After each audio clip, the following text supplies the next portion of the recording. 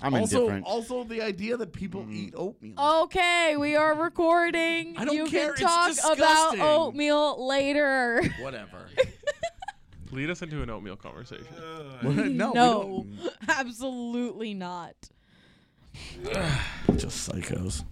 Might as well be called goat meal because it's the best meal there is. Oh my God, sometimes I want to kill you all. Guys, you already know there is only one place you can get a true Colorado mountain pie. That one place just so happens to be my favorite locally owned pizza joint, which, as Brendan said, it is Bojo's. Honey spoons. Honey spoons. It's a chant I feel is going to catch on. I think so too. It's going to be hard to catch on when we're all dead after Allie murders us. Also true. You guys are on one today. Speaking of being cruel and torturing me like you guys are doing now, on Thursday, we went to Bojo's last week, and Ryan and Brendan had a chance to try the honey cheese bread. And it was honestly cruel how much they were enjoying it in front of me, who I can't have cheese. Like you couldn't have it because of the cheese? Wow, that must have been. I really like the cheese. What did you guys The cheese is a great addition to the honey and the bread. It's actually honey, cheese, and bread is what the honey cheese bread is, and it's delicious. It's the main attraction, really, when you think about it. We're such terrible people. Allie has been stuck with the worst friends ever. Anyways, I had, as always, my cheeseless pizza. And to all you haters out there, Lindsay tried my cheeseless pizza, and she said it tasted exactly like regular pizza. So that your she stack didn't really of stuff? miss. Yeah, you know. Lindsay's a good friend. You know what? Mention DNVR and get a free honey cheese bread with the purchase of an entree at all locations. Don't forget to mention DNVR and you will get a free honey cheese bread. Did you I'm have sorry, just the honey? Allie. Did you have just the honey bread? Did you have just bread? You got. AJ's like close to tears right now. Okay, so I have to admit something to you because I feel super terrible about. Nobody out. 3-2 on Charlotte. Jokic gets it across the timeline. Gets a high pick and pop with Murray. Lindsay breaking through. Taken away by Nathan McKinnon. 2-on-2 with Landeskog. He has done it again. Von Miller, ladies and gentlemen. Dom, two hands, Nikola Jokic. Save me by Grubauer with the left pad. Oh, goodness gracious me. Take a good look. You won't see it for long. Two-run home run. Trevor Story. Touchdown to Emmanuel Sanders. Got it! Oh, man! That's from way downtown! And the blue arrow is flying at Pepsi Center. It's too good to be true, but believe it. Oh, hell, cow!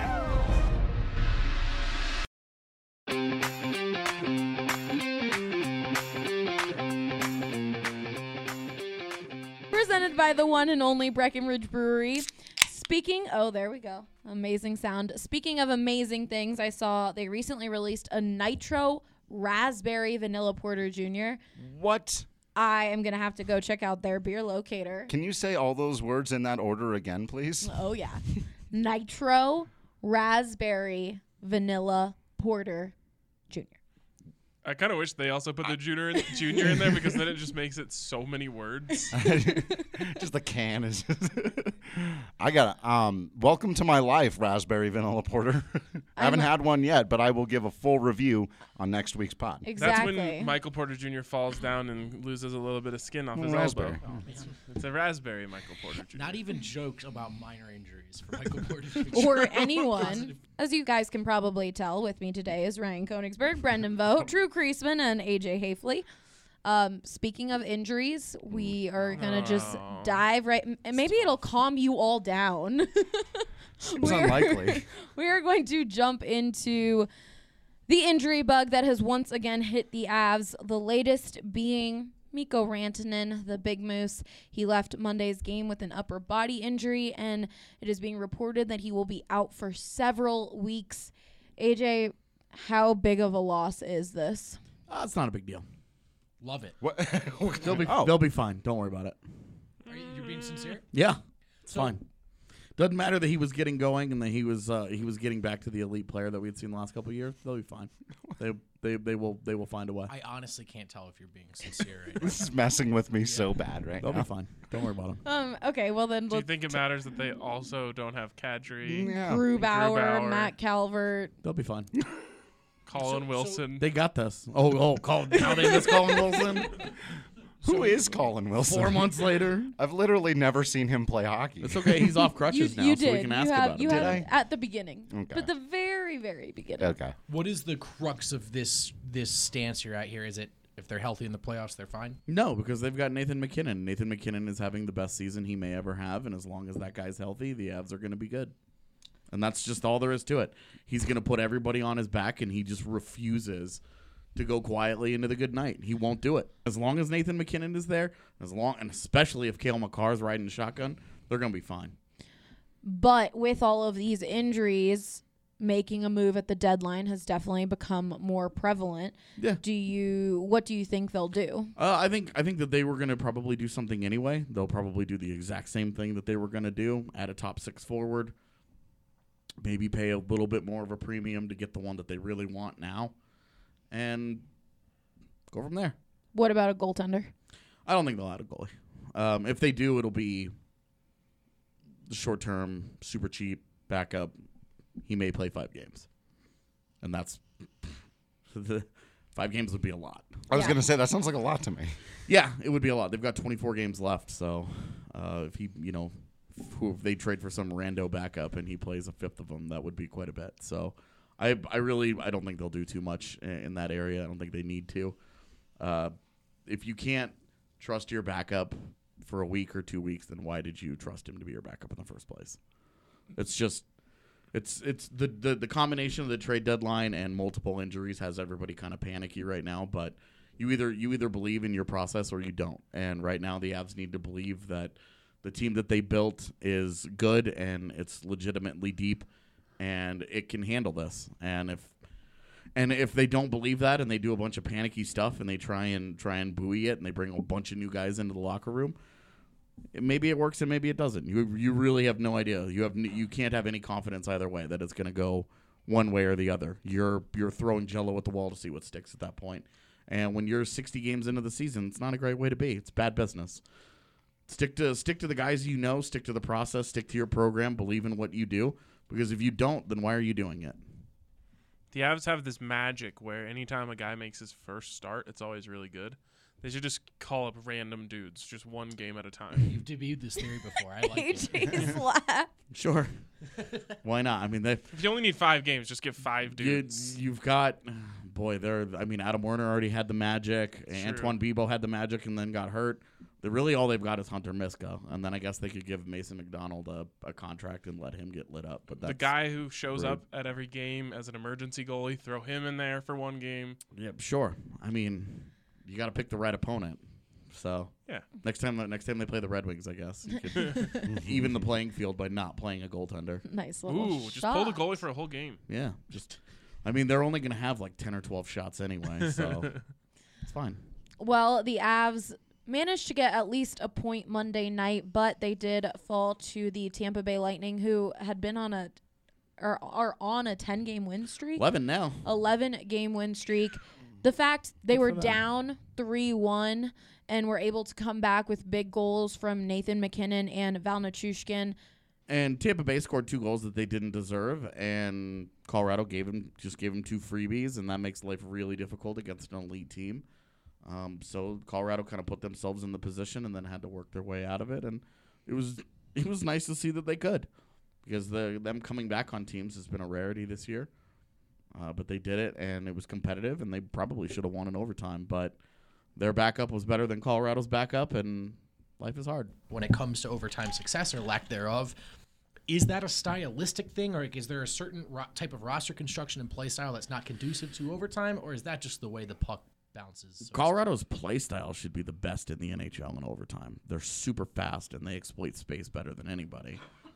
They're just not a smart enough hockey team to do it. like Their puck hockey, protection, like Ryan was saying. their hockey IQ in general is low. They make poor decisions. We could go back and we could break down overtime from last night, and I could show you this was a bad decision. This, and they wouldn't have been bad decisions in regular games, But in 3-on-3, you have to understand, and to be able to have that heightened awareness, that heightened understanding of how the game is played. It's just hockey smarts, and the Avs are low on it. One of my favorite as a team. One of my favorite things about the Avs being bad at 3-on-3 hockey is that it doesn't exist in the playoffs. Right. You don't ever have to worry about it. Teams like Dallas and St. Louis right now that have gotten very fat off of overtime wins and just getting to overtime in general, they're going to get to the postseason, and they're going to have to do it at 5v5, and it's going to be a punch to the face. I have a question, unless this blows up Allie's kind of rundown or structure here or timing. I don't know. It's your podcast. Sometimes it doesn't seem that way. From the NBA perspective, come deadline time, I know, okay, maybe my favorite team's going to be quiet. But there are teams I'm monitoring, right? I hope either Los Angeles team or either Houston team does not get significantly better, does not make deal X, Y, or Z. Is there a deal, if you're an Avs fan, that an opposing team might make that you're sort of crossing your fingers or holding your breath does not happen? Yeah, you don't want the guys that you're going after to end up in the Central Division. I mean, St. Louis traded for a defenseman today, which cool story.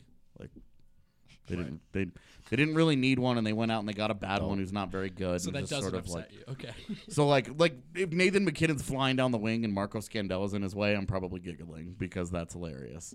So not like a needle moving move. Yeah, but not gonna. But is it's there like a team depth. you're like, dang, they can't get better at the deadline, or the Avs are in trouble? It's really St. Louis and Dallas, Okay. because the West is so down this year. If those teams make a big splash, and both are known to do that, they both have aggressive GMs that sense the moment. Especially St. Louis, but they've made all their moves. They're out of space. They're out of picks. They're out of prospects. They're out of cap space. They can't. If they were to go out and they were to make the big move for Chris Kreider, I just don't know how they would do it without giving somebody up off their NHL roster where they're not necessarily getting better, they're just getting different. And with Dallas, The Phillies Dallas are really has- good at that. Yeah, they are very good at that. I call They're that the Philadelphia Phillies. Well, and like the Stars have been like that a lot too. They've won a lot of off-season awards and not a lot of Right. in-season games. Yeah. And the Stars are just sort of, they stand out because Colorado lost all 4 games against them this year, but two of which were in overtime and the other ones were in like November. And you're like, once you get to the playoffs, like How much stock do you put into that? whoa, this game happened 5 months ago before everybody figured out who they were. Like, I don't. And I think that those are two teams that are living in a bubble, but they can't get much better. Because if they do and the Avs stand pat, then there will be separation. Because right now I think all 3 teams are pretty similarly talented. They're just very different. And Colorado has made a move, I think, 19 straight years at the deadline. So, like, they'll do something. But will they do a big something? I think that the injuries probably will push them a little harder to it because unlike a fan perspective, which is like, don't blow up the future, not the precious future. The GMs are trying to win championships today. Right. They built a team for this year for a reason. You have a way with words, AJ. And I think that you have to respect that all of the work that these players have put into this season, you need to respect that as a GM, and that you need to do something to try and get better. You need to try and push them over the line. It energizes a team when they do something. Even if it doesn't work out, because trade deadline moves historically don't move the needle very much. You're talking about you get a guy for 20 games. Like, small impact. This is interesting. So you're saying by making a trade, the front office might be saying, hey, we believe in you. Exactly. That's what it 100% has that effect on a team where it's not saying, hey, we don't think you're good enough. It's saying, we think you're good enough and we just went and got you some help. So let's go and get it done. Exactly. And Colorado has all the cap space, all the draft capital, and all the prospects to do literally any move they want. They could do anything they want in the NHL. There isn't a single deal or player that a team would be willing to trade that Colorado would not have the assets to go out and get. It's just a matter of what they want to do. So this is the first real deadline where we're going to see. Joe Sakic has shown an affinity in making deals, smart deals, He's won a lot of trades recently, but can he do it with kind of his back against the wall in a big moment and not on July 1st when everybody feels good about themselves? And, you know, they all have that life coach encouraging them and telling them that they're a special snowflake. Can you do it at the deadline when nobody has your back, when everybody's out to get you, when the other teams are trying to get involved in trade negotiations to drive your price up? Right. Yeah. You know, when all of the awful GMing things that go on are taking place. Can he do that? Because the deadline is the one area where he has consistently failed as a general manager, both buying and selling. If he does this correctly this year, they have a legitimate cup chance. If he doesn't, then he's going to make life hard. Yes or no, standing still, is that a failure in your eyes? It is. Okay. Doing absolutely nothing is a failure in my eyes. You have a good hockey team. The West is very vulnerable. You have all the assets in the world. If you've built up all these assets, and you're not going to realistically make use of them, not every single prospect that you have is going to turn into an NHL player. Right. Trust your scouting. Trust your process. Take advantage of dumb teams because there's a lot of them out there. Don't be one of them. And go get you the guy that's going to get you a cup. Avs take on the Islanders on Wednesday. They have very similar record. The Islanders are 33-19-6. The Avs are 33-18-7. What are a few things you are expecting to see from this tough matchup? Well, they had the 1-0 game on the Island earlier this year. I would expect that if Varley plays again, that he's going to come in highly motivated. Yeah. The Islanders are a tough stylistic matchup for Colorado these days. Barry Trotz has their number a little bit. It's low event. Yeah. It'll either be low event or it'll get away from the Islanders because if the Islanders get down 3-0, they're not coming back. They have to keep the games low scoring.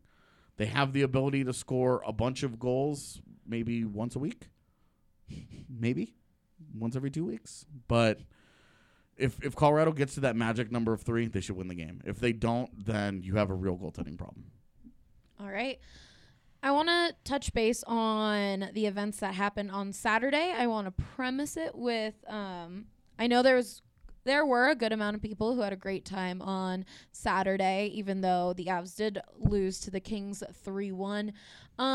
Really, the story of the night were the issues that fans had at the Air Force Academy. AJ, you were there.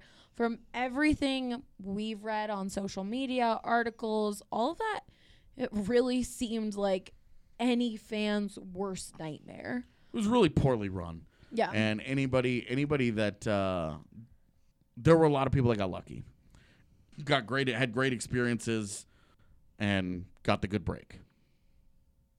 There were a lot of people that didn't. Mm-hmm. Traffic was a huge problem. And when I say that, it doesn't mean that people needed to leave earlier because traffic wasn't a problem on I-25. Traffic was a problem exiting I-25 at Northgate, and the 3 miles from the exit to the stadium was the problem. Yeah. It was not getting to those 3 miles. It was getting through them. There were people who spent 2.5 hours sitting there to go those 3 miles. There were people who parked at various establishments nearby and walked. Yeah. Because it was faster. That's insane. Yeah, I mean, people were stuck in parking lots. There were not parking attendants 2.5 hours, yeah. to control everything. The people who were there didn't know very much. I experienced that part of it firsthand because I was like, hey, where am I supposed to be going? I knew I was supposed to be going, but I was curious if they did. And they did not. They were not able to guide me in any meaningful way. If I hadn't gone down the day before and done my research and done my homework on where to be, it would have been a nightmare for me. And it ended up being pretty easy because, again, I went the day before. Yeah. I would imagine that 40,000 or so people did not have that luxury to just wander on down the day before and check it all out. Inside the stadium, assume traffic wasn't an issue. You got inside the stadium. The merchandise lines were really long. They sold out of almost everything very, very quickly. Beer, hot dogs, and pizza all sold out. It's a nightmare. So those are like your 3 staples at sporting events. Yeah. I go to sporting events. Right. To pay too much for beer, hot dogs, and whatever the third thing was. The people who were standing in lines missed huge portions of the game. The concession stands were spilling over into the stands. They spilled over into the bathroom lines. There weren't enough bathroom facilities on site for 44,000 people. I believe the final count was 36 porta potties that they brought in for 44,000 people. And I mean, even in the press area, I didn't talk about this in my article that I wrote about it, but even the press area, we had one bathroom. They didn't have enough dumpsters on site to handle the amount of trash that was getting hauled out of concession stands. So there's just huge piles of trash just in walkways. That's rough. It was the most poorly run and organized event I've ever attended in my life. And I've only been to a few thousand sporting events. Right.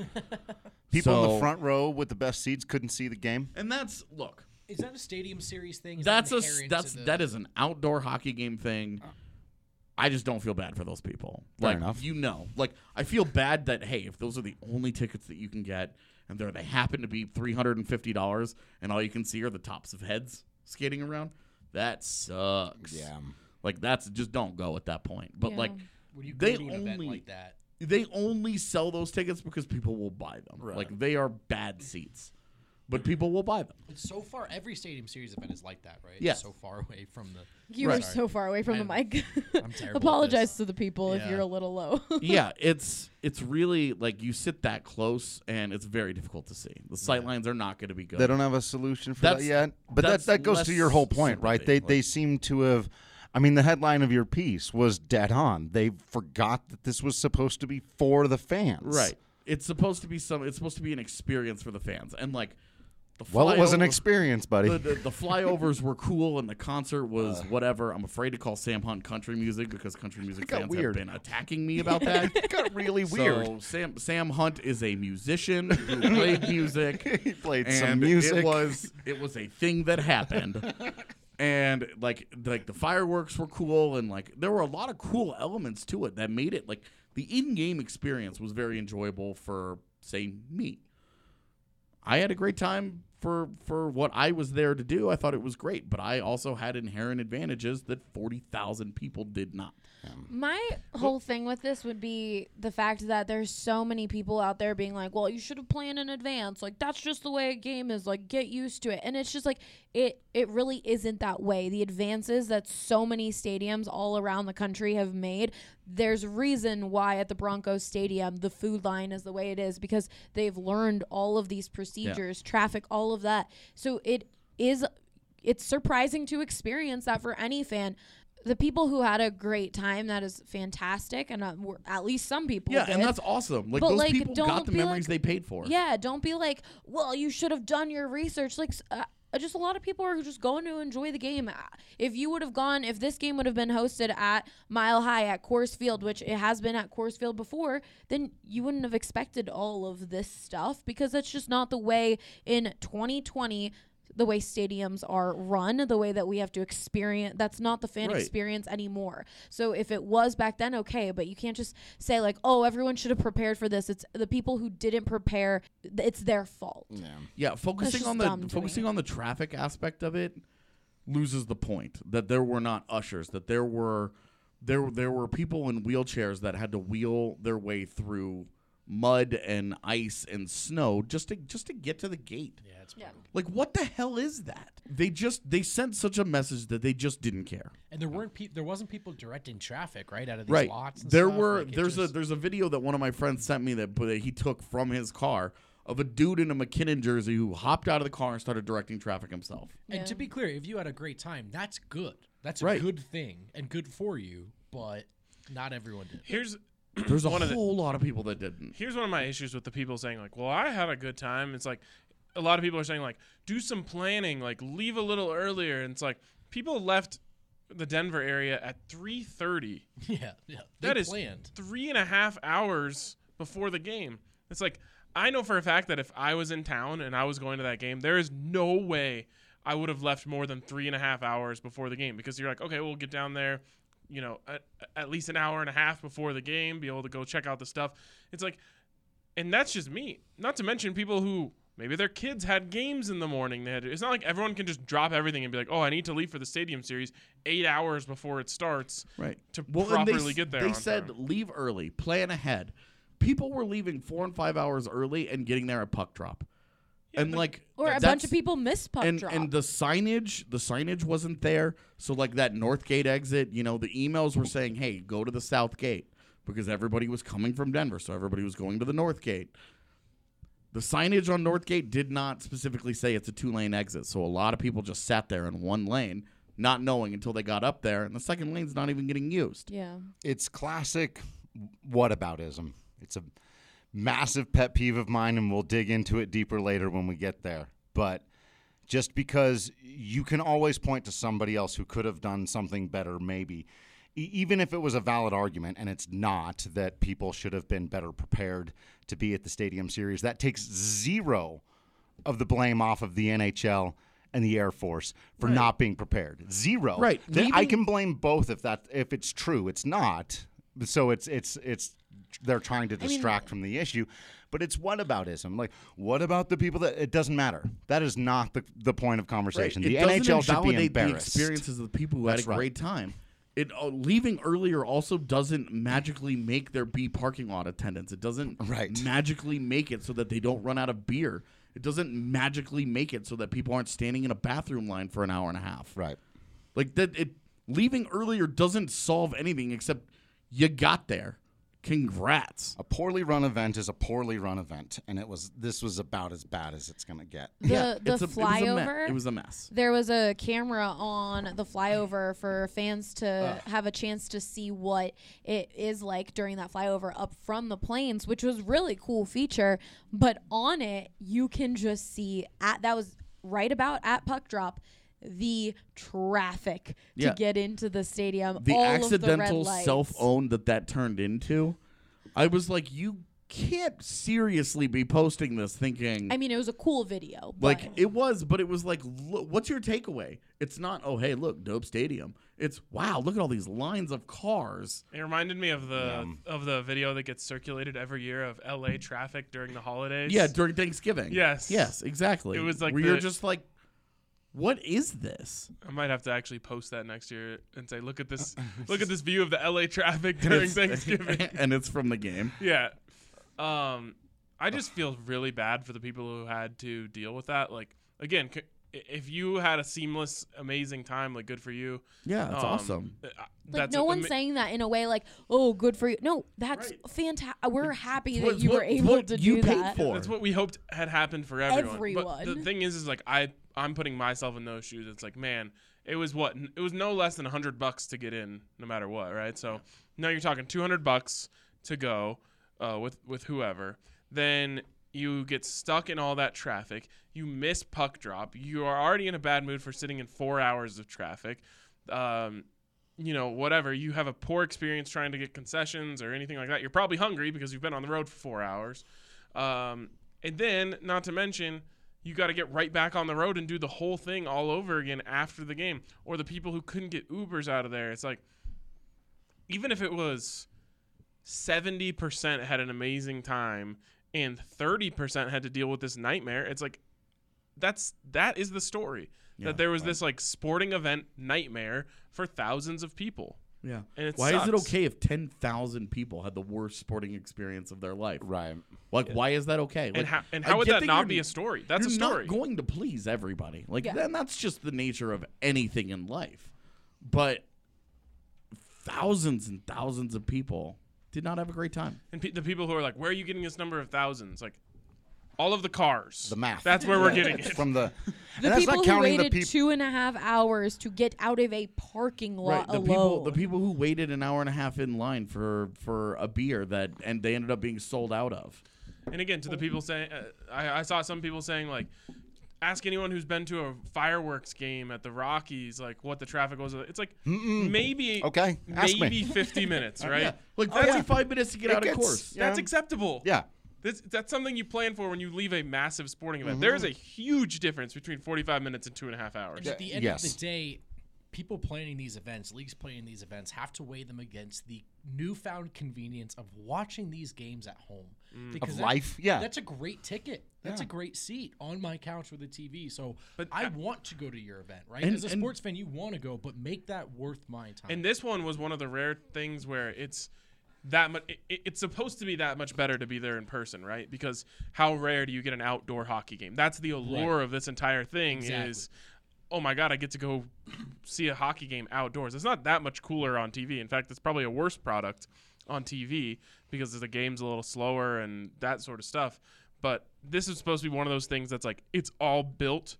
It's supposed to all be built for the in-person experience of seeing a hockey game outside. Right. And it's awesome to go to a hockey game with 40,000 people. You're there with 18,000. Yeah. And it's like, oh my God, there's so many people here to watch hockey. Like, it's hockey. This is the United States. Like, this is a super cool thing for hockey nerds who want this to go well. And it just didn't. This experience definitely seems like, honestly, everyone's, like, every sports fan's hell. And anyone who's listening to this who had an experience like that, we're sorry. But again, it was the story of that game, really. So we had to talk about it. AJ had to write an article about it because really that was just the experience. And apparently everyone in the world had to read that article, which I appreciated. Do you guys have anything else to say on the Stadium Series? You know what I'm going to say. Should have been at Folsom. Should have been at Folsom. Hashtag. Honestly, and that I had that take before this fiasco, before I even knew it was going to be a fiasco. That was just me selfishly loving Folsom and making a meme out of it. But the next one should actually be at Folsom. There are at least 2 highways in and out of Boulder. Well, and you could take South Boulder Road, you could take Baseline, you could take Arapahoe. I'm saying. I don't want this to be like us, trying to dunk on the Academy or Colorado Springs in any way. No to way. me, I kind of feel about it the way, and I don't mean this to be an insult. Sometimes a player's playing and they get, they aren't.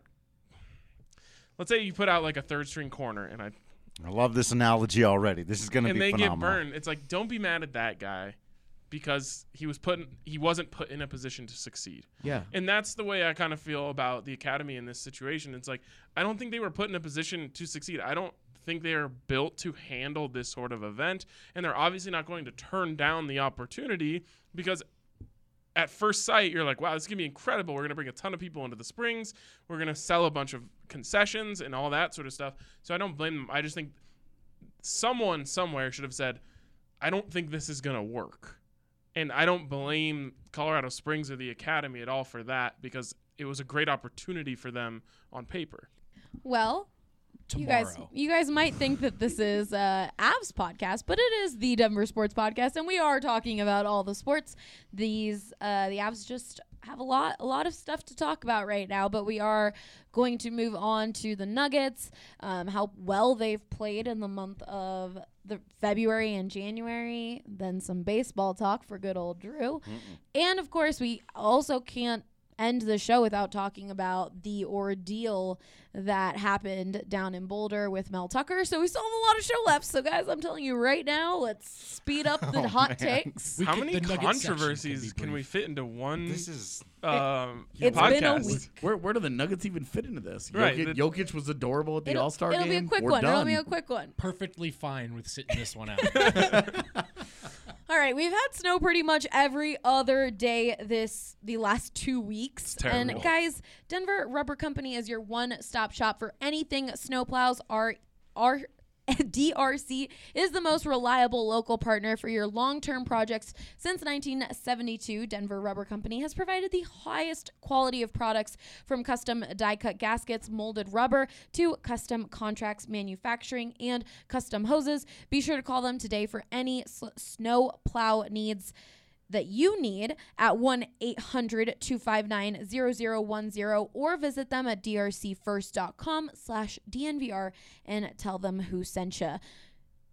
Hey, Brendan, let's talk about how adorable Jokic was at the All-Star game because I saw him a lot on social media, and I feel like everyone just loved him this week. Big contrast to last All-Star break for Jokic in this one. We always joke that he loathes these things, doesn't like to go, but it looked like he had a lot of fun this season. Really this year, did. I should say. And if you're a Nuggets fan, that sort of fits into the larger puzzle of, is Jokic going to grow into that traditional star in the NBA? We've seen a lot of signs this season that point towards yes.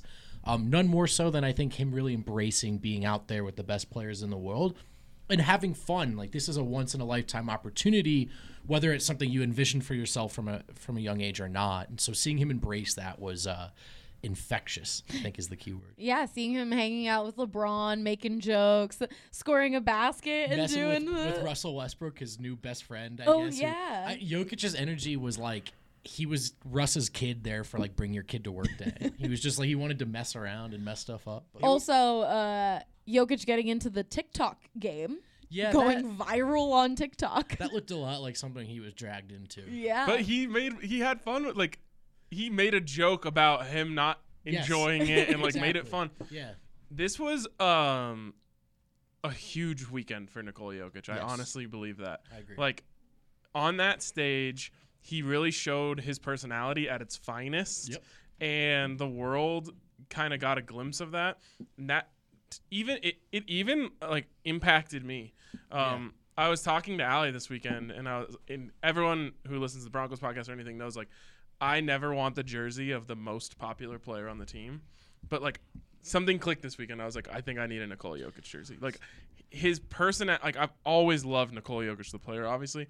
This weekend I was like, he's a national treasure. He's got the rare confluence of that, like Wancho at the end of the bench fan favorite Yes. thing, but he's also actually like one of the 8 best players in the world, and it's such a unique combination that we don't get to see. And it really, I go back to that word infectious because whether you're a fan or media, you watch this guy do his thing long enough, and you're grinning ear to ear like an idiot. Yeah. You know? He kind of leaned into the whole like he's not a traditional superstar Yes. thing. Like he did the goofy celebration after he scored his first bucket.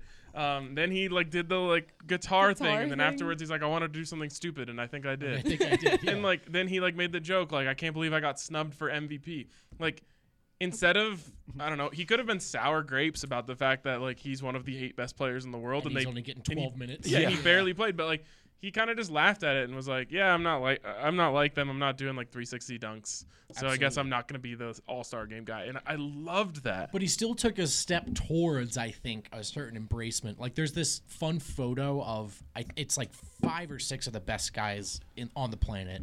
Chris Paul at an older age, they're watching Ben Simmons shoot a 3, and it kind of looks like they're all joking to each other.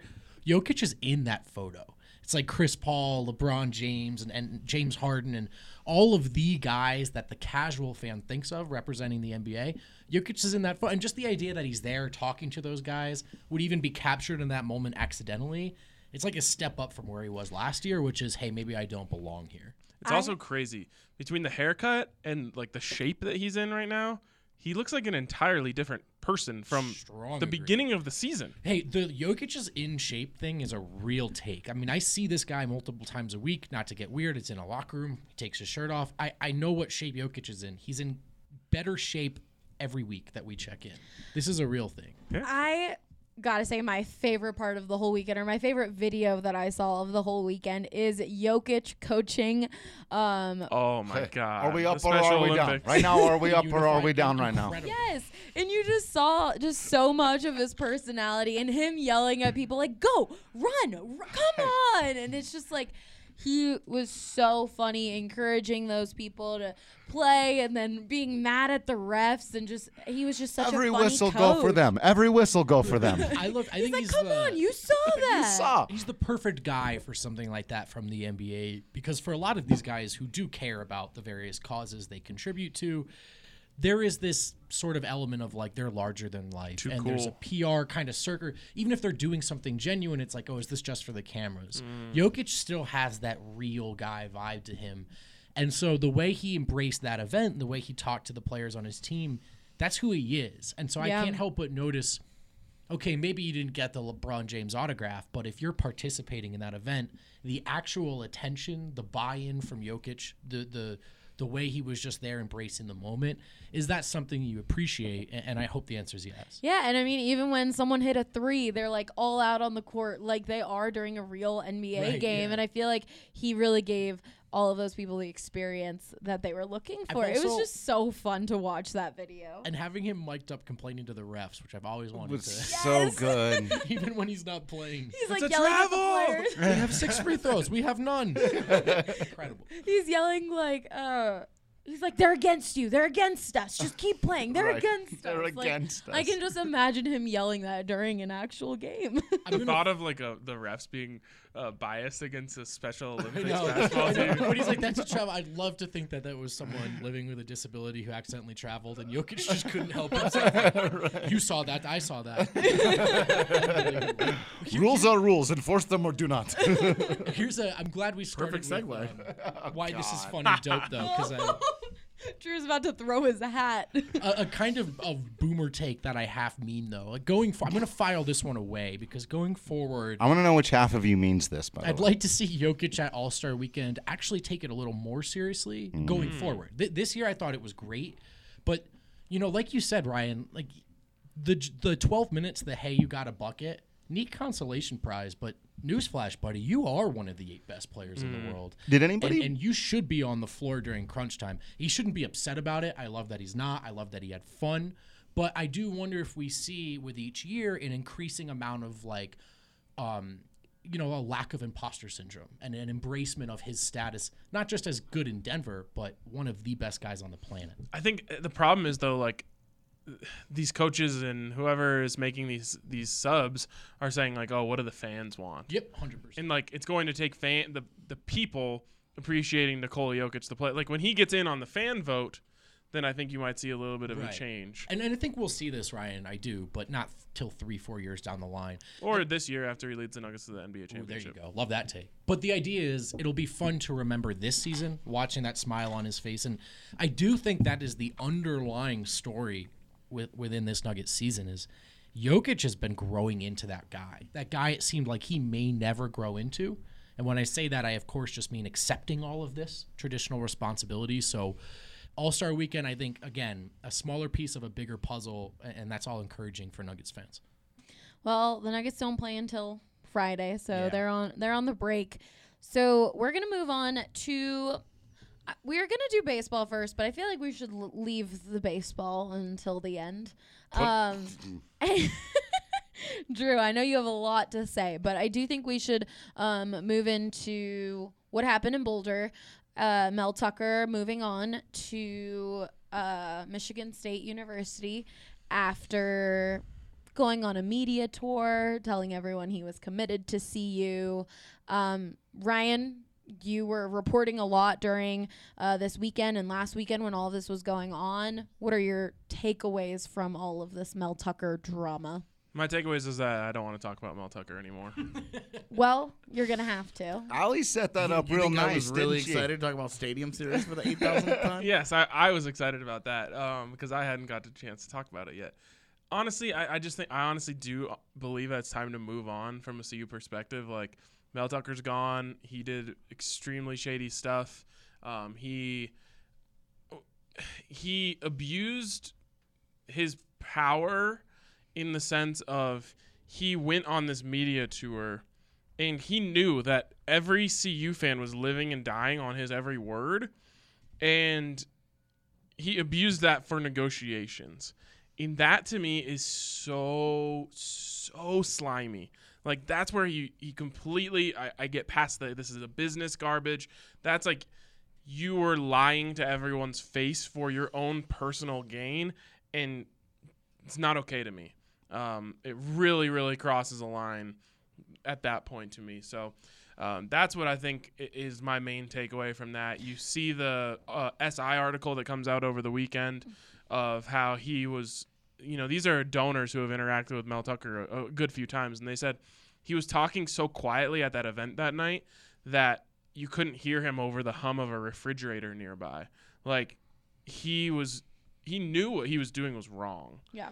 And he still did it, and that to me is really, really shady. Again, the money aspect, the business side of this, okay, you got offered double what you were making. That type of stuff makes sense. This is college football. But the lying, he maybe he had to go into those donor events. He didn't. Whatever. No, I was going to say. I was going to say, but even if, maybe he didn't have to do that media tour. He didn't have to go on to 3 different shows that day that he was already offered the job the night before and say how committed he was. There's just absolutely no need for all of this lying. Okay, you left. You wanted more money. Understandable. This is a business. There's no need to do this to Buffs fans because it was just like, wow. And now CU is left with trying to find a new coach in a very awkward time period for a head coaching search. And Really diplomatic way to put that. Yeah. And this was a few days after National Signing Day. So all these recruits, all these kids were caught so off guard. It was just a crazy He situation. sat in living rooms with those kids, with high school kids, and lied to them and their parents. Don't make me defend him. Yeah, He didn't, though. Yeah, he didn't. Because the offer wasn't there. That it wasn't that Okay. when he sat in those living rooms, he was committed to he was CU. committed to CU. And then Michigan State showed up and said, we're going to give you more money than CU could possibly imagine in every turn, and not just in salary, but in terms of like coaching staff funds and in facilities and all this different stuff. Nah, man, And he was quintuple just my like- salary. I'm not moving from Boulder to East Lansing, Michigan. And he was like, okay, well, I'm an ambitious guy, and this is what I want. I can't turn this offer down. It's a Big Ten school. I might actually have a and that chance to makes win a sense. championship someday. And far from the first college football coach to look a recruit in the eyes it's and make just that commitment. It's just Most of I them have no suck, issues yeah. with the man getting the green. No pun intended with the Sure. Michigan State stuff, Yeah. but Yeah. it's 100% about how he handled it right up until the end. Yeah. And from basically And I from don't- the moment that he sent out that tweet until he recorded that video on the private airplane About saying, "Go integrity? green." I'm leaving leaving like, Colorado right now. I'm like, Everything in between there is why Dropped he- the word integrity on he- you, Allie. That's every single thing between those don't two get me started, events. Drew. That tweet and that video, scummy. I mean, the other thing. No, you're right. Like, I can back off the other thing, but we were talking earlier about this is like the theme of today's pot, putting each other in people's shoes, and the recruits of those kids. Like, when you walk into someone's living room and you look them in the eye, and I get that we're adults and you got to recognize that stuff happens, but when you say, I'm going to be there for you, and you have to make a decision about your future at 17, 18 years old, about where you're going to live, about where you're going to get your education, about where you're going to put your dreams and hopes. Yeah, like it may just be the nature of the business, but I get why those kids and their parents Yeah, are of on course. Twitter Of course. firing off too. And I know so many It people sucks. say that's why you have to commit to the school, not the coach. Right. And Matt McChesney has a really had a really great podcast on McChesney Unchained on our network. He works with these coaches and he works with these kids and these families very, very closely. And he was a player and he's dealt with all of this type of stuff. So you guys should definitely check that out. It gives you an inside look on that situation. It's so hard. You want to tell these kids commit to a school, not a coach. The It's coach so is the hard one to who's do that. persuading you on a Yeah. daily Right. basis, trying Sitting to in get your living room, right. right? And Yeah. like you always, kids don't commit to a place where they're like, I love the school, hate the coach. Right. You know, It's Commit never to the happened, not relationship, once. Yeah. more than right? anything. In life, right? Yeah. Like Brandon always uses the term: people don't leave jobs, they leave bosses. You know, true. it's like all of this is relationship based, and it's impossible to tell a kid like, forget what the coach is saying, just go look at the school. Do you like the school? Okay, go there.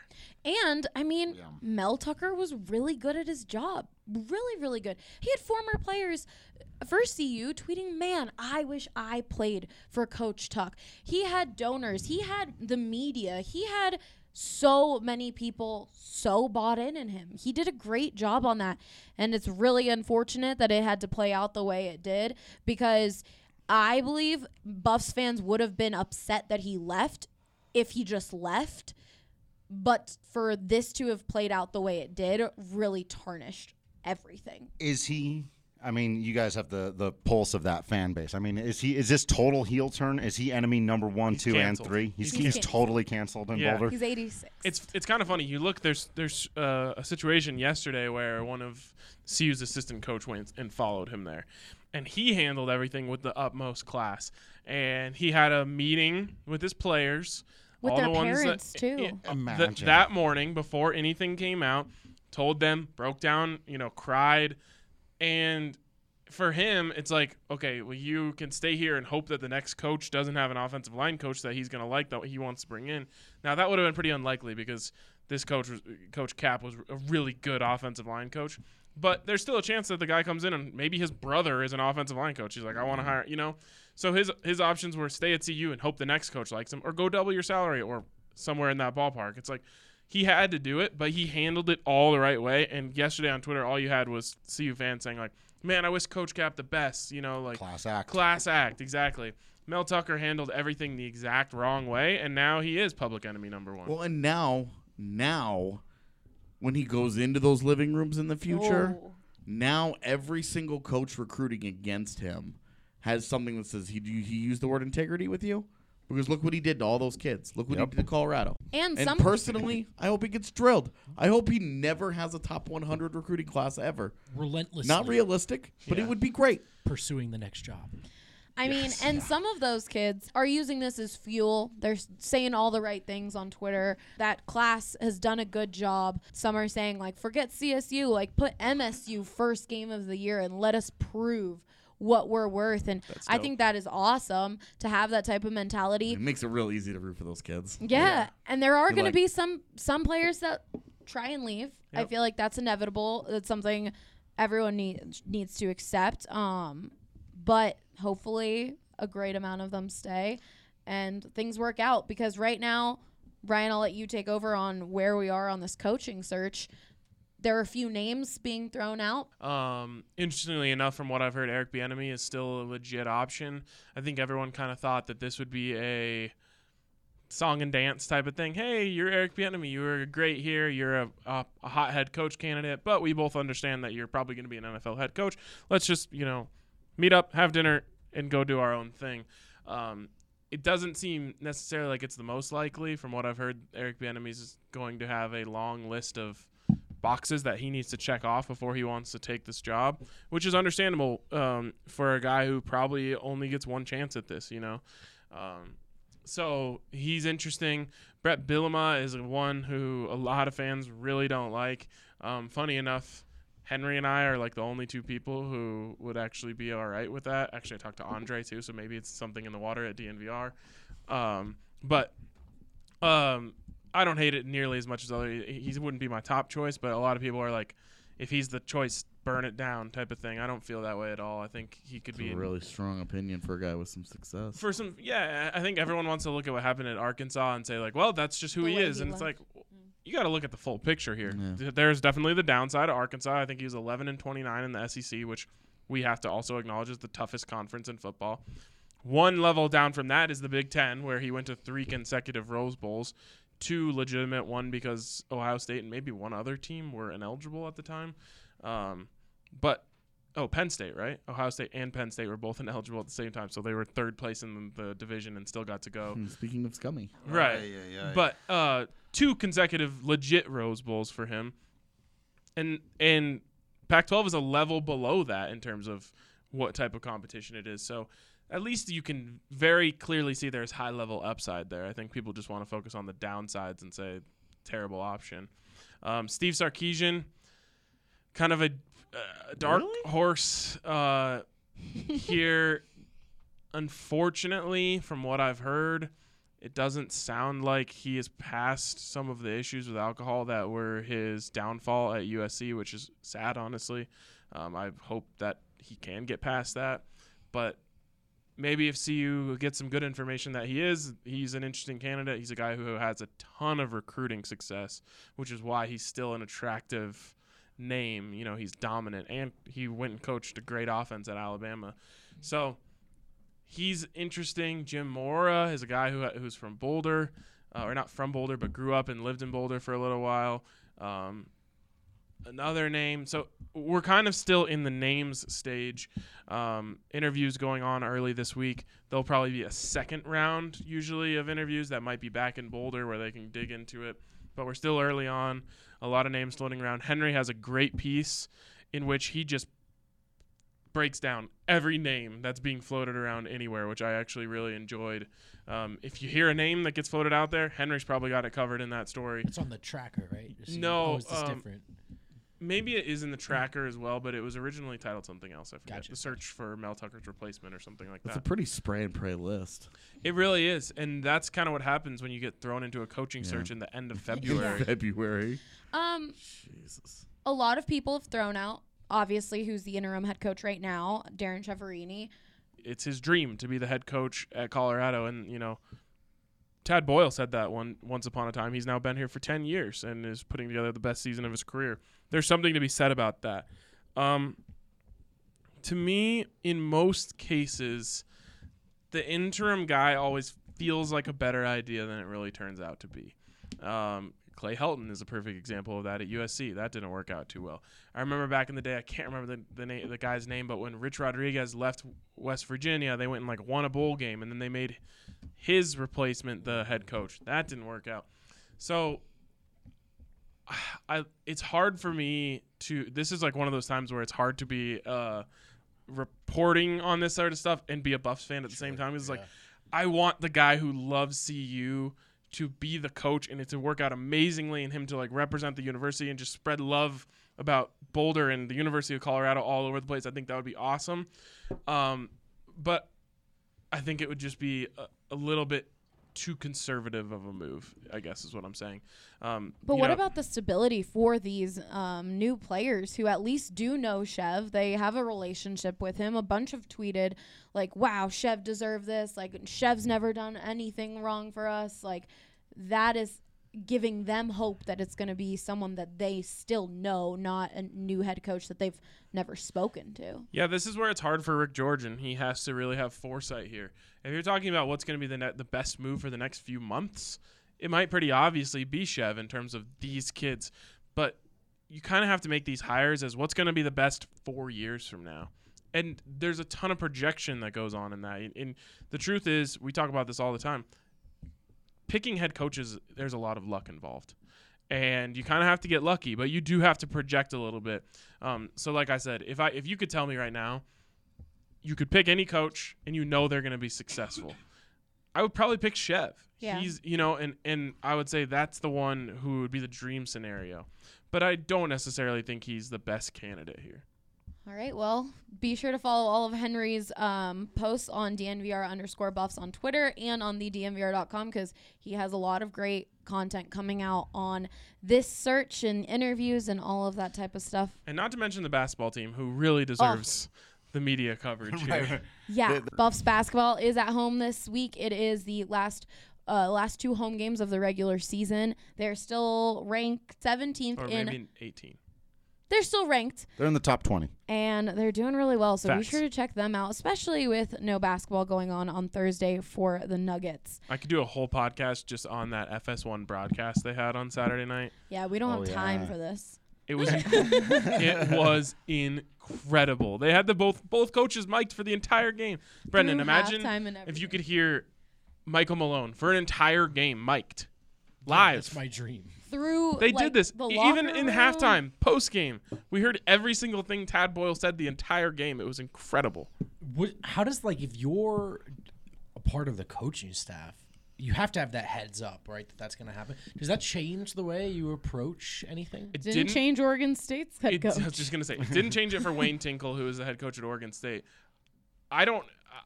Tad had the ability to be coaching a team that won the game wire to wire. So he was very calm. Right. But if he was playing to the cameras, he did it incredibly well. like I tweeted this after. It was a 2.5-hour commercial for why you should play basketball for Tad Boyle. Right. He represented himself so well. The Oregon State head coach they had to mute it so many probably times. Forgot, honestly. I would forget. Will Barton in the moment. He was mic'd up in Philly. I was there in the locker room after the game when the guy said, "Hey, thanks for doing that for us," and he walked away. And Will looked at me. He said, "Yo, I completely forgot." He was like, "They cannot use 7 years." I was gonna say that's best. Heisenberg principle. If I was the head coach of a college basketball program, you better believe 5 minutes into that game, I've forgotten. You got a lot more important things on your mind. On your mind, yeah. You got to take care of your teeth, and guess what? We can help. Our friends over at Green Mountain Dental Group are giving away a free Sonicare toothbrush when you schedule a cleaning, x-ray, and exam. That's right. You simply have to take care of your teeth for Green Mountain Dental Group to hand over a free Sonicare awesome toothbrush. Just take care of your teeth. Check them out today online or call them at 303-988-0711 to schedule your appointment today. All right, Drew, I'm just going to throw this over to you. The baseball world is in a bad state right now. On fire? Yep. Even LeBron James tweeted an hour ago about what's going on and how he would feel if this was in the NBA. For the people who aren't I need setup. following baseball right now, or there's too much drama for them to be like, I'm not paying attention to that until opening day. What is going on right now? The biggest, most extensive, most elaborate, deepest running, most embarrassing cheating scandal probably in the history of American professional sports. Worse than the White Sox literally throwing the World Series. So now AJ and I are going to have a fight. But in my view, yes. Now that's because I don't have this sort of like the absolute worst thing you can be is a loser. So losing on purpose is worse than cheating to win. Like for me, like that's irrelevant. What makes a scandal worse than any other scandal is how many people were victimized by this? How many people were hurt by this? In 1919, 7 guys decided to throw one 9-game series. The people that were hurt by that were themselves and people who bet on them. And that's, to me, that's the big distinguisher here. The White Sox cheated themselves out of winning the World Series. Right. The Astros cheated everyone else out of having a true champion. 100%. They cheated Aaron Judge. They cheated the Dodgers. They cheated all 29 other teams in baseball. The Rockies have a real complaint. For the one time they could have won their division, they had to play an interleague, you guessed it, the Houston Astros, who were definitely cheating. Go look at the start that Tyler Anderson have. Like, it's insane. And the Houston So Astros, many teams throughout the league that can trace all that 29 back, of them. right? Yeah. All 29, except for, like, the Miami Marlins, who just, the Baltimore Orioles don't have much of a, Any team that's been even slightly relevant in the last 4 years has a grievance against the Houston Astros, and that's why people who never, like, look, the brotherhood of baseball, the fraternity of baseball demands that these guys never snipe at each other. I have never seen them do it. You asked me in the Slack the other day. Is it always like this? It is never, ever in my lifetime. Not during steroids, there is no other, not during the Pete Rose. Mike Trout. We didn't have social media Chris, back then. but this is guys Right at now you press put conferences. Right, you put a mic in the face and you get F the Houston Astros. That's right. Right. From all of them. Aaron Judge today, Mike Trout, who would just assume never go on the record about anything. Except the weather. Yeah. He feels cheated. Right. He knows the advantage that comes from knowing what pitch is coming, and he spoke at great length about that. Yeah, how good would Mike Trout be if he knew when you're changing? He'd hit 500. Right. Like, they know the advantage that this is. They understand, and that's why I'm so happy that the players are coming out, because I worried that the fraternity of baseball would stop them from doing so, because they don't want to point across and say, you guys cheated us, but this has crossed that level. Right, because it does have like a sort of protect the shield kind of like blue code type of deal, right? Like you just don't cross that line. 100%. Cody Bellinger's saying, I want to hit a line drive right in Carlos Correa's effing face. His ugly face. I mean, these guys, they don't talk like this. Right. This isn't the NBA or boxing or pro wrestling. Like, these guys. I like how those three things got lumped look, together. Look, bro. The 3 best soap operas in sports. Those guys know how to drop a promo. They know what's up. Chris Bryant would rather not. He'd really rather not.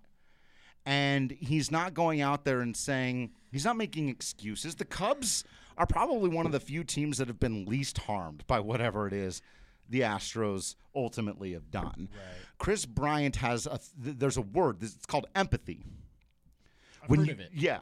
It's this thing when you recognize that this if this is about the integrity of the game, this fundamentally undermines the integrity of the game far more than anything else that's happened in the history of baseball. There are Houston Astros fans who are suing their own team today.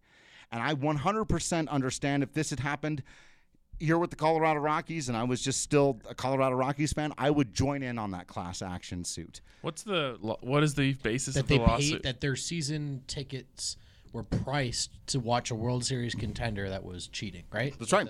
That's 100%. None of this was real. And I've seen a couple. Feels a little opportunist. Yeah. But see, like, and I've seen, look, there's all the arguments about, like, oversuing is ridiculous. But the part of it that I don't buy is when people come out and say, well, but you got the best experience. You got to win the World Series. I'm sorry, no. If my team cheats to win the World Series, and I understand a lot of people feel differently. This is just me. I stand on principle. My team cheats to win the World Series. There is no solace in that. I actually agree with that. it actually becomes you the only would worst be mad moment if- of my entire fandom. You I'm on- sorry. No, that's You'd spend the rest of your life defending your favorite team's I title. wouldn't even. No, I would drop my fandom and become a fan of a different team if my team cheated to win the championship. Only if you knew about it, though. Yeah. I mean, look, and that's how I see a lot of people coming out and saying they only they're the ones that got caught. Bring me the evidence for everybody else. That's all I'm saying. If anyone else cheated, throw them out too. Burn it all down. I hate this idea of like, oh, there might be other teams in baseball who kind of like if we went all out drinking last night at Bojo's and had way too many Breck brews, and we all ended up with hangovers, and we're like, man, it was a brutal night. But like, I went out and like destroyed a cop car and robbed a liquor store. Like, people wouldn't be like, yeah, but we were all drinking last night. Like, no, stop it. You want to present the evidence that anyone has gone to the lengths that the Houston Astros have gone to undermine the integrity of the game of baseball. Rock and roll. If not, I can't. No, they cheated beyond the pale, and if they hadn't, then people like Chris Bryant wouldn't be talking about. They know what they do. Chris Bryant knows what the Cubs do. Cody Bellinger knows what the Dodgers do. That's the they thing. they know where that line is. Right. The difference between gamesmanship and these guys cheated us. And 95% of the most elite level players in the game of baseball who don't play for the Houston Astros feel like they were cheated. And 95% of the fans who don't root for the Houston Astros feel like they were cheated. And I'm inclined to agree. Just think of it this way, and I think this would be 1,000 times bigger if this came out, that the Kansas City Chiefs this season intercepted the communication between the coaches and the players on the field in the helmets, Right. and knew every play. Essentially what happened, right? Right. They knew every play that the defense was calling. Or, on the other side, they knew every play that the offense was calling. Like, if that happened and that came out, this story's already big. It would be colossal. Right. And it's the same exact thing, just in a different sport. Right. I mean, reports are coming out now that teams are calling the Washington Nationals before the World Series and telling them, watch out for this, watch out for that. We know Really? other do you know how unprecedented it is for a GM or a manager or someone else in baseball to call another team and help them out in any way like that? It's really interesting in hindsight to revisit those, I guess, like tectonic shifts underneath the surface of like, we're seeing this now. Hey, everyone knows. Here's the, maybe you don't want to call it proof. Here's the overwhelming evidence. Right. But you have all these examples of players and teams who knew for months, like, hey, something is not right here. Yeah. Yeah, and that's the thing that I think now that it's all out there with the players coming out, Major League Baseball is in real trouble, and Rob Manfred is in very, very real trouble. And he's only making it worse for himself. His Really Q is score making seems it worse. It seems lower than Goodell right now. I mean, It has to be. It is. It Why has would he? to be. I mean, him like trying to diminish the value of the trophy. That's indefensible, man. The commissioner's trophy is what it's called. Right. That's right. And he acted like it doesn't matter. That's the whole point of the Just whole a sport. hunk of metal. I'm like, thanks for the apology, bro, but the idea is the self-awareness in the first place. That's the mean- whole point of why we do this. It's the whole point why anyone cares is to watch the teams try to win the trophy. The hunk of metal? Yeah. And then he comes out and says like there'll be no tolerance for hitting the guys. It's like, dude, you are playing this the entire wrong way. His radical nature and his sort of like, I guess, if the optimist bit would be willingness to look at changes to baseball, he's lost all benefit of the doubt now, right? As a guy who has a clue. Yeah. Who was the player, AJ, who Kadri had to take matters into his own hands? Ryan Lindgren. Yeah, right. Ryan Lindgren has a dirty play. The refs don't call anything, so Kadri has to take matters into his own hands. Yep. This is exactly what's going to happen in baseball. If Yep. these guys were punished, the pitchers and the teams wouldn't feel like they had to punish them for baseball. Yep. But Manfred is putting them in harm's way by not punishing them. 100%. And it's going to So get they're just going to bad. hit them all game. Guys are going to be thrown at. There's going to be brawls once a week. Great. And So teams are going to get a bunch of their dudes suspended every time they play the Astros. it's For the not good of the game, for the integrity of the game. I mean, I get what you're trying to do here, but yes. Yeah. That's I mean, how they feel. That's what's going to happen. They need to get that's where we are. They need to get it off their chest. Here's the thing is, like, and this is what strikes at the heart of it, I think, for the vast. It's very rare that I'm with the consensus on baseball fans. Like, it is. It's just rare. Like, I don't think Jeff Bridich is an idiot. I think that the Colorado Rockies have a chance to compete. I think that the economics of baseball are ridiculous. I think that, I think Billie Eilish is actually a talented singer. I am outside of the She really consensus is. on things. I think you have the panel here. Do I have? The only one is okay. Eric, I think. Okay. AJ shaking. I his thought head. that was an outside the consensus thing. She can but sing regardless of your feelings on the vibe. Look, I'm used to having unpopular opinions on Twitter, so it is nice for once to stand back and recognize the consensus. And I think the reason we're all together on this is wherever you stand, even if you can go straight down the line of guys shouldn't be throwing at people. Look, I grew up under that mindset that, like, that's how you do justice in baseball is you throw at people when they do something wrong. I broke myself of that. I do not believe that that's a good way to go. But we have a sport where guys throw at people for pimping home runs. We live in a sport where guys get suspended for throwing their batting gloves behind their bat, and it happened to make contact with an umpire's shoe. But they cheated to win, Drew, and So you got to do it. Nothing. You got to hit him. Nothing. The hypocrisy. You gotta hit them every time they That's come right. up to bat, man. You got to do it every game. To be Not clear, every time. AJ's an Astros fan, but it sounds like you disagree pretty vehemently. What about this though? What's Rob Manfred gonna do if every player who comes up to bat just gets thrown at? Let's see. I'm ready to find out, because if he's not going to do anything about it, they will. It's not going to be every at bat. It's going to be here and there. But the Astros haven't. So they're gonna pick their spots. It's real manly. So Bring it. That's the tough stuff. Look, man. There's no other methodology. That's the higher level way to do it. Let me pick my spots. It's not. It's the They're only gonna way go that's out and, left. they're gonna go out and slash their tires in the parking I lot while bet they're taking batting practice too. Rock They and roll. would prefer that the commissioner had simply taken care of it. and That's taken it out. correct. Okay, so my question with this, and this is where I differ here, because I don't mind the Astros getting punished. They deserved that, and Still waiting for it to happen, but And sure, I mean multiple guys' careers might be ruined, but As they should be. and rightfully so. Like I have, but you sitting here on a podcast feel like they haven't. Well, the players. Like the nothing players has happened. deserve But to- this is where. How do you do it? I've got players. We're suspending them for games. Plenty of them. Like how do you do it? Trade it off. every player is suspended. That's right. So what do you do? What do you do about the guys? I mean, remember this is like multiple years later. So what do you? I mean, they were doing it last year. What do you do about the guys that because I saw like there was like a breakdown, right? Like somebody went through an Astros game and was like, "Oh, I'm going to break it down for every guy who went up to an at bat," and you could hear the trash can bangs and all these different things, right? Oh, no, it was all of them. It's 100% of the guys there's on the also 25-man roster. Yeah, There's no way to. Even if you just didn't say anything, you were complicit in the whole racket. So how do you? So you're gonna all the pitchers are gone too. Yeah. Sure. So you're just gonna ban an entire team of players that are now like in other places.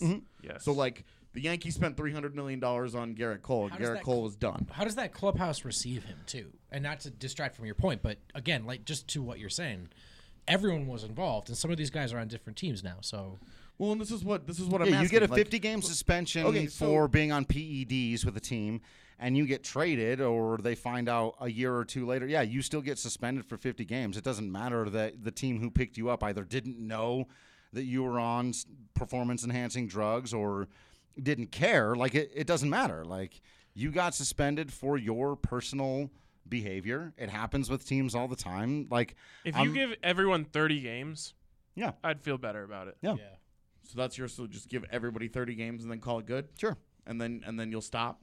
You'll get over this. I mean, I also want You'll feel like there's punishment that's been doled out, is what I'm saying. I want the World Series title vacated, and I want which is irrelevant. Jose. Okay, and I want Jose Altuve's MVP vacated. Okay. And then we're good. Because they're dirty. Yeah. Because they cheated. So how do you go through like you would a gold medal? How do you go through the entire history of baseball and all the guys who were in the Hall of Fame who doctored baseballs and cheated back in the day in that way? I mean, that's a whole other problem. What do you do with them?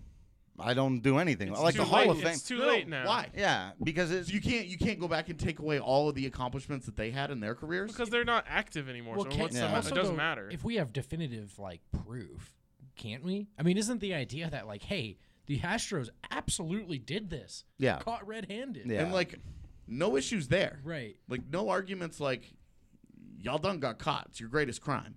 You got caught. So, if you can catch people red-handed, then, yeah, I don't care if you take someone out of the Hall of Fame. yeah. Go ahead. If you want to retroactively say, hey, we have proof this person, ruined the integrity of the game, I'm fine with it. Yeah. Okay, so this is what I'm saying, because this is where you open up the door. You start going back and you take things away. But I'm fine with Because that. it's not like baseball's been some massive amount of purity for 100 Sure, but plus years. as This of- is a joke. As of now, the alternative is hey, just relax about the whole they cheated. To Just the let 'em World cheat. Series. Just it let 'em go. all cheat. You know what I mean? I know what you're saying. Doesn't I'm matter. saying as of I'm not a now, big fan it's of the slippery slope fallacy because typically it's a really bad argument. like a disingenuous tool. But you're talking about going back and basically rewriting history because you're mad. Because I get No, it. because they cheated. They cheated. because you Yeah, know. yeah, And yeah, I understand, but there have been a lot of cheaters in baseball for its entire existence. Well- there have been a lot of cheaters. Don't get me well. That's It's- not. But There that's have been not a quite- lot. that's not There have been a accurate. lot This of is people also the who cheated. entire team, Yeah, the this is entire not organization. the same. It's just don't. Here's what I'll equate say. it to those things. Personally, It's I don't false care if you equivalency. vacate this or vacate that.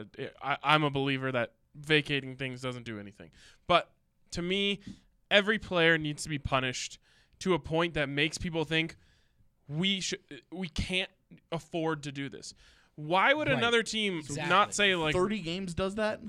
I'm just setting a number that makes me say Because I don't feel like 30 sends that message. I Well, feel like 30 does to the Astros. They lose all of their best players for Yeah. the first 30 games of the season. loses Garrett maybe Cole's gone from the Yankees. Yankees for a will be month. fine. Yankees will be fine. So to me, I would set it higher. What I'm saying is if you give everyone 30 games, at least it says this isn't worth it. You shouldn't do this. And you could even make the argument that maybe that's too low and people would still say it's worth it. But right now, it was a $5 million fine and a year suspension for the coach and the GM. That's the entirety of the couple of draft picks. if you take out the good faith, how would the Colorado Rockies not be thinking right now, is that worth it? Yes. Other than the part of getting dragged publicly. That foliage in right center, they would never see a camera. So I just want it to be set to a point where everyone can unequivocally say, whew, definitely shouldn't do that. Agreed. It's not worth it. Agreed. And that's the difference with this and other times when cheating in baseball has crossed the line throughout history is that the hammer has come down and it's stopped. Guys don't throw the World Series anymore. Hasn't happened since 1990. It hasn't happened in 100 years. Honestly, McGuire and don't know Sosa that. may Well, not make the Hall. You know what I mean? That's a That's message right. sender. Those guys that's aren't real. going to make the Hall of Fame. Barry Bonds is going to be really close. And it shouldn't be steroids or not, even. You could argue. Right. So, but to your point being, like the punishments have been handed out. I mean, weren't steroids legal when these guys started doing them? Not really. all. That's Depends on the that's a tricky issue too. HGH But was no, legal for a long time. HGH was problematic. But no, anabolic steroids were definitely illegal. And again, it's like. So you're saying there's a gray area that guys exploited. Yeah, but look, man. But there's nothing gray about this. There's an explicit rule against electronic Stein And sealing. I think Ryan hit the And- nail on the head, man. The goal is less of do the Astros feel punished, and the goal is do prospective cheaters feel deterred. Exactly, going and they forward. don't. And None as of them do. now- That's why players are speaking out. Right. People they don't know cheat they don't. thinking they're going to get caught. People think we might get away with this. And if you think about it, if the Astros got away with this, they would have just kept doing it. So the point is, you have to set the punishment so high that people think, man, if we get caught, this is going to be a huge problem. Look at DUIs. You know, for our generation, at least for a large chunk of our generation, it's like, I'm not drinking and driving Not worth because it. it's not worth it to what could happen to me. I'd rather just pay the $25 for this Uber home than possibly risk what could be at stake. You have to set the punishment at that standard so everyone in baseball thinks it's not about the what could happen if we get away with this. It's about what could happen if we get caught. If you have definitive proof of buzzers, for the record, I don't know what the MLB has. The buzzers definitely happened, in my opinion. That is an opinion. If I'm the MLB, I'm not in any rush to confirm a story that, hey, your sport is screwed. Oh, they lost all benefit of the doubt, though. One thing we know is that their first investigation was completely unthorough and left out all kinds of factual information. Because again, the internal investigation is your sport ruined? Right. They're not eager to say yes. Exactly. But if I had definitive proof, I would ban guys from baseball. I'm shocked that Jeff Lonhow hasn't been banned from baseball. Look, I don't know how you allow either one of them. Like if you're going to make the argument that this really isn't on the players, that it was an organizational thing and they kind of had to go along, and it was run from the top. I mean, everybody makes decisions in life, man. That's bull. A guy got banned from baseball a couple of years ago because he paid some prospects a little more money than he was allowed to. Again, it's not even necessary. Like you can try to take this. Oh, of course it was. But that's the point. You can take this in a vacuum and try to defend, not defend the Astros, but defend sort of Rob Manfred's, what he's actually done, not what he said, what he's done. You can take it in a vacuum. The problem is, as Ryan often knows, these things don't happen just inside that vacuum, bro. So here's where I'm coming from. It's a total point of hypocrisy to bring the hammer down on guys with giant suspensions for charging the mound or throwing inside or not wearing the proper shoes. Yeah, and I mean we can all agree that that's dumb and petty. But Rob Manfred doesn't. And this is a conversation about him as much as it's about anything else. So my frustration is, do you remember the death penalty that the NCAA gave to SMU? SCU, yeah, at SMU, yeah. And it was like crazy pants, right? Yeah. And like, has that stopped people from paying college players? It's a great point. No, not at all. Obviously not. I think that's the But exception I will to say the. this, Isn't that the? No one is as overt about it as SMU Right. was Well, back then. and again, as I make the same point that I'm making with this, their crime was getting caught. But there's like a whole infrastructure in place there in college sports, right? That like Which is really corrupt and it's super screwed up and but are you a lot of reasonable people can disagree. And I think one of the reasons we turn a blind eye to that is because the kids deserve it. But if you're Manfred, to your knowledge to this point, this is not an infrastructure, this is not a pattern. This is a group of people who took it upon themselves to take it to this length, and so you nip that in the bud. No? Right, but no, is there not an investigation going on at the same time with the Red Sox doing something similar? Well, it's not really the Red Sox. It's one member who happens to be with the Red Sox now. Who had been actually he spent more time with the Yankees and the Astros. Who but had been with the Astros. Right. This is about him coming up with the system and implementing it in Houston. So while that individual's in trouble, there isn't an organization. There's no other organization that has been implicated. And I think it's very important to make that clear. There are other individuals. People keep saying, so we're what about the about Yankees? The what about the investigation was a sham, and then using the investigation to bolster the point that nobody else has done this. Well, I don't know. Is it a sham or not? Oh, it's definitely a sham. Okay, but so what then am I think supposed that opens to believe? up the door that there's a lot more teams that could have been doing this. And if you want to have a thorough investigation, and if the players, the holy word of the players that we're suddenly caring so much about, if they are serious about this, then all doors need to be kicked open. Any team that was you're speaking my language now. Any team that's all I want is consistency. 100%. Bring it down. Say it again. Any team, any player, anything. So do both. Get rid of all of them, ban everybody for life. Let's go. Kick them all out of the game. Did I just win the argument? Every single no. Let's go. Say it again. What I want is consistency. 100%. If you're going to strip awards, go through history of baseball and strip every single one of them. Sure, I don't care if that dude's been dead for 50 years. Strip it. I'll carve out time in my schedule. All I care about is consistency. Me too. I don't want inconsistent applications of this because we're in the moment and we're upset about this today. Sure, but and then step set that precedent forever. But step one is if you're going to cheat the game, you're going to cheat teammates, you're going to cheat anybody, you're done. Well, That's been the precedent. That is the precedent. You get kicked out of baseball forever. Correct. I personally am a big fan of the lifetime ban. Yeah. I have no qualms about this. This isn't a right. You're a part of a organization. It is a privilege to be there.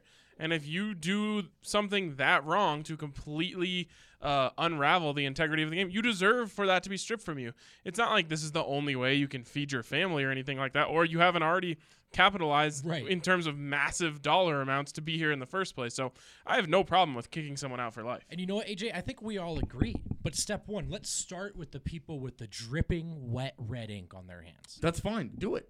Yeah. I just want consistency throughout all of the process. I'm fine And to go through line by especially line. my number one thing is if we're going to sit here and we're going to put, the players are all super upset, and we're suddenly going to care about what the players have to say so much, then they can't then turn around and cover up anything that they know about their own organizations or their own success. True. Because I am not a moron, and I live on planet Earth, and I know that people are not going to be altruistic in that way, that they will always cover themselves along the way, and that absolutely 100% you will not be able to completely root this out because you're relying strictly on people. But AJ, and people are flawed, and people are selfish.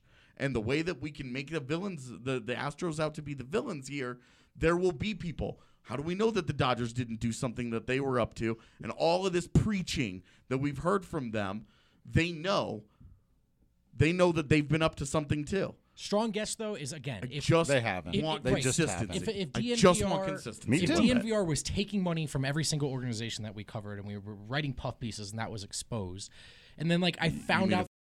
Do you know and Jesus. yeah, I don't know about that. Maybe edit that out. But if that happened to and I worked at DNVR and I also knew we were doing that, I would definitely not get in front of the cameras and rip for doing it. You know what I mean? I'm pretty sure that these guys are aware of the exact dynamic you're describing, and they don't fear it because the Astros crossed the line. Yep. I have no qualms about punishing all these dudes, but I'm saying once you start doing it, you don't stop. Fair enough. 100%. That's all I feel Go with about it. because Clean up I baseball. don't want this. Carlos Beltran needs to be done for life. For life. For life. A great dude, and I loved watching too. him play, and he So provided sad. some amazing sports memories. God, he could It hit. needs to be done for life. And switch He's gotta hitting is be, gone. He's got to be gone. All of them. That's what I'm saying. If you're going to kick the door open, you rip it off the hinges forever. Because Pete Rose was right to come back. I'm sorry, Allie. But you saw Pete Rose came back and said, oh, really? I'm still on the outs, and these guys, when I was playing the game, I was just the best hitter alive. When I was a manager, one time I bet on my team to lose. You know why? We sucked. That's why I bet on my team to lose. And I'm kicked out of the game for life, but these guys who for 4 years defrauded every opponent they had, and if other people were engaged in it, I'm with you. Throw them out too. If the Dodgers were engaged in it, if the Yankees were engaged in it, the Red Sox, any individual, throw them out. I'm fine with it. Clean it all out. Can I go first? I gotta go. Yeah, I can see you leaving. Sorry, I'm like that kid. Who did the most and who did the least? Who was the dog and who was the beast? Who's in the boat and who's up a creek? Let's see. Who won the week? Packing up early before class. I know, I'm the teacher being like, oh my God, this class. Allie is so done with us. All right, Brendan, why did the Nuggets win the week? Go. The Nuggets didn't win the week, but the NBA won the week because the slam dunk contest was great. The second time in a few years we've seen that. The three-point contest came down to the final shot. They have a new structure in the All-Star game that I think will really, really incentivize playing hard going forward. NBA All-Star Weekend was the best it's been in years. That's a big, big win for the National Basketball Association. Okay, finish Peace. this 24 seconds. Hold on. One last comment. The Nuggets won the week 46-45 Yeah. over the Avs. Closest who won the week poll we've ever had. So give a little victory speech for Jamal Murray returning to the lineup on fire. Yeah, Jamal Murray's on fire. Michael Porter Jr. will re-catch fire when he returns. Nikola Jokic is an MVP candidate. The Denver Nuggets are cooking with grease. And you know what? I'll just say it before I leave. It's a Nuggets town now. Oh, okay. And he runs away. All right, yeah, I mean, it really was the closest poll we've ever had, 46-45. Avs were Avs for winning 4 straight games. I'm sorry, Drew, but Whatever, man. remember the Titans for being a winner of DNVR Movie Week? Got 9%. It's kind of a lot. I know. Nine's higher than I thought we were going to get. Come on, movie lovers. We had someone else in the comments. A and B never C. How He dare you. commented to Steph crying. B 4 straight on the road. D, Colorado basketball for their best start ever in 16 ranking. Colorado sports in general, to be honest, the CU Buffs basketball. Nuggets for 4 straight. Avs 4 straight. Hate to jinx it, but I genuinely would not be surprised if we have a parade coming to Denver this summer. The Nuggets also won 4 straight games. Thank you to everyone who commented on the polls and voted. We will move on to you, AJ. It's a tough week. I don't have to pick the Avs, right? No. You pick whatever you want. Go. Can I pick the CU recruits that stuck around? Yeah. Because I think the most impressive thing of over the last week was the maturity that they showed when their world kind of caught fire. Definitely. And you remember that these are 17, 18-year-old kids who thought that they were committing to something, and they bought into an idea of something that was bigger than themselves, and kind of got it ripped out from underneath them before they ever even got started. And I thought that they showed a tremendous amount of maturity, and I'm as disappointed as I was with how everything went. I think it's an encouraging sign for the future of CU football. I gave you an extra 10 seconds because it was a fantastic. That was a good answer. That was a good answer. All right, Ryan. I have to change my take now because I don't want to make CU fans split their votes. Were you going to do CU basketball? Yeah, I was going to do Tad Boyle won the week, but I'm not going to Because do he that. actually wants to stay? Fine, I'll do it. Sorry, Buffs fans just band together and pick one, like the recruits band together. Tad Boyle won the week because not only did he have the major influx of appreciation from CU fans all of a sudden who realized, man, that's a guy who truly loves us, who truly wants to be here, who truly cares about Boulder and this university. Because he also had the same opportunities to leave. Yeah, first 2 years he was people were all over him, and he stayed with the Buffs. He said this is his dream job. He stood by that. And then after that, he has the Saturday night game mic'd up where he could not have looked any better.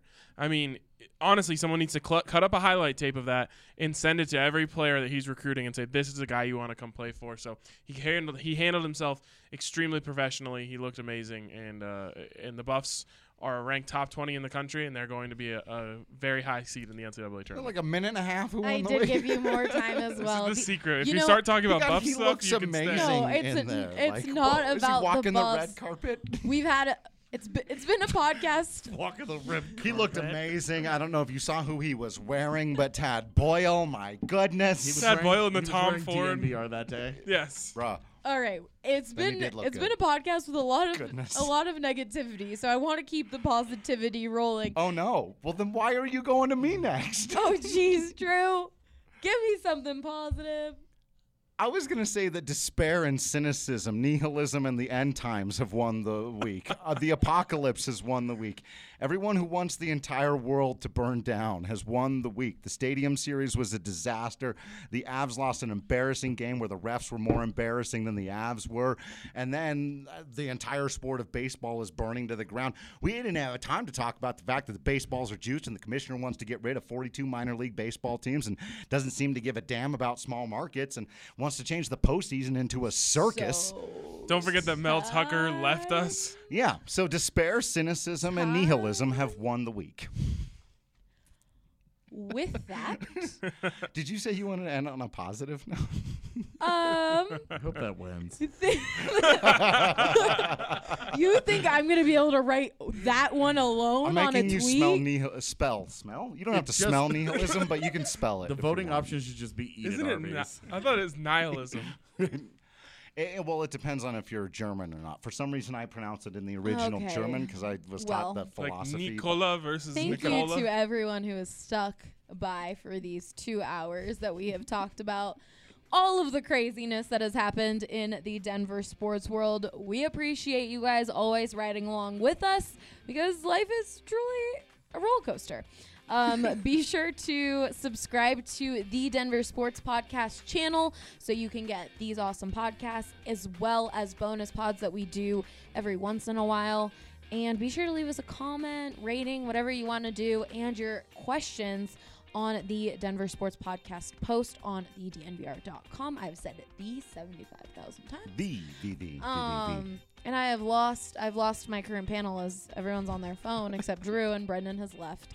So we're gonna end it with that. I have a trade deadline, so Have a fantastic rest of the week, everyone, and we will see you next week.